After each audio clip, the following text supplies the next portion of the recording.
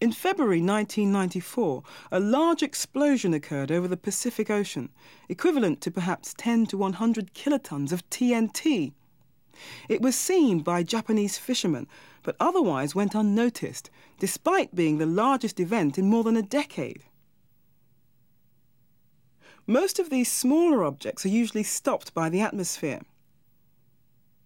Using satellites designed to detect the launch of nuclear weapons and to track space debris, the United States Air Force monitors the atmosphere for explosions all the time.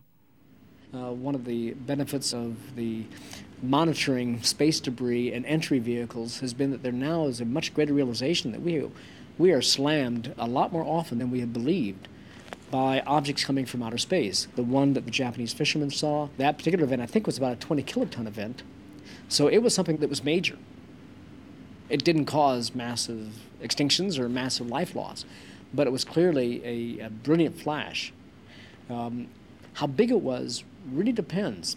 For example, if it were a comet, or if it were a fluffy ball, or if it were an asteroid, they would each have different scales and different depths of penetration.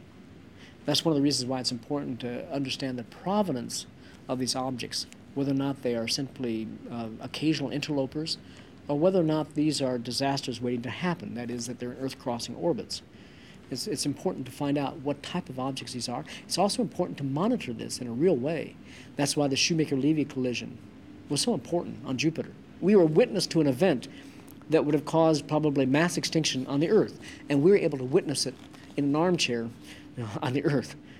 I think that's the type of thing that we can learn by scaling all these different events. The one that the Japanese fishermen saw, the ones that we see at Rio Cuarto, and other craters on the Earth.